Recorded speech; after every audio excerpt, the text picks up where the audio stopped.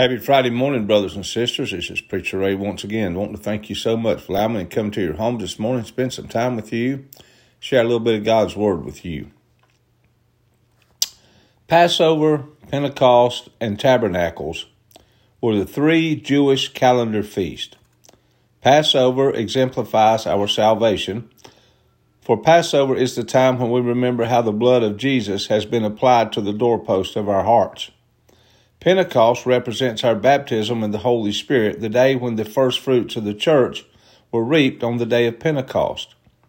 The Feast of Tabernacles depicts a futuristic, eternal celebration of the completion of harvest.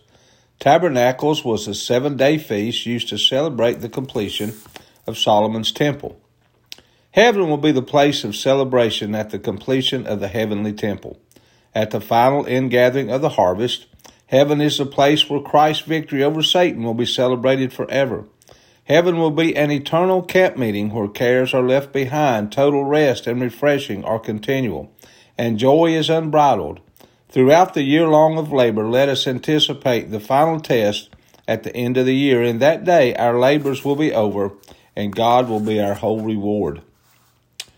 Daily reading scriptures are Leviticus chapter 22, verse 17, through 23, verse 44, Psalms 44, verses 1 through 8, Proverbs 10, verse 19, Mark chapter 9, verse 30, through 10, verse 12.